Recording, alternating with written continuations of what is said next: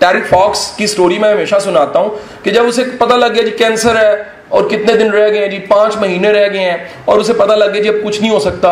अगली बात पता लगी जी उम्र कितनी है जी, 20 साल है। उसने कहा जी अब 2 ऑप्शन, जिंदगी 2 रास्ते दिखा रही है। एक ये कि बेड पे लेट के मौत का इंतजार करो। कहा जाता है आईसीयू ये सारे जो उनसे, ये वाइंड अप सेंटर है, ये वाइंड अप सिखाते हैं।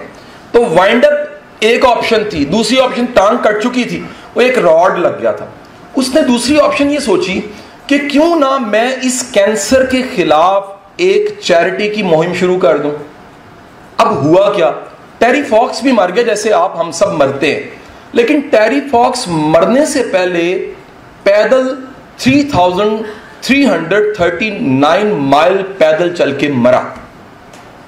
और इतना 3000 समथिंग मील पैदल चल के मरने की रीजन ये थी, उसने दुनिया को सिर्फ एक मैसेज दे दिया। वो मैसेज ये दिया कि मरना सबने है, तय ये कर लो कुछ करके मरना। टेरी फॉक्स की गुड लक ये थी। चलो उसे तो पता था 5 माह है। मेरे भाइयों आपके मेरे लिए सवाल है, हमें अगले लम्हे का नहीं पता, हमें तो अगले लम्हे का नहीं पता। जब नहीं पता तो जिंदगी में क्यों ना एक मोटा सा सादा सा कुलिया पकड़ ले। वो सादा सा कुलिया ये पकड़ लें कि वो बर्फ जो आपके हाथ में है उसने मेल्ट तो हो ही जाना, उस बर्फ ने मेल्ट हो जाना। उसके मेल्ट होने से पहले पहले किसी के जग को, किसी के ग्लास को ठंडा जरूर कर देना। अगर वो ठंडा हो गया किसी का जग, किसी का ग्लास, तो बर्फ तो आपकी पिघलेगी। यानी वो जो वसाइल, एनर्जी, वसाइल, टाइम, जिसे मैं हमेशा कहता हूं कि कुदरत आपको 3 चीजें गिफ्ट करती है, टाइम गिफ्ट करती है, एनर्जी गिफ्ट करती है, रिसोर्सेज गिफ्ट करती है।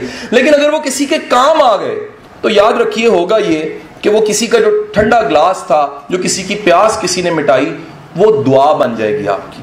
आपका वो बर्फ जोन सी थी, उससे लोगों को फैज मिलता रहा, आपके टैलेंट से फैज मिलता रहा, आपके काम से लोग फायदा उठाते रहेंगे। तो यकीन कीजिएगा आपका दुनिया आखिरत जोन सी है वो साथ जरूर बनेगी।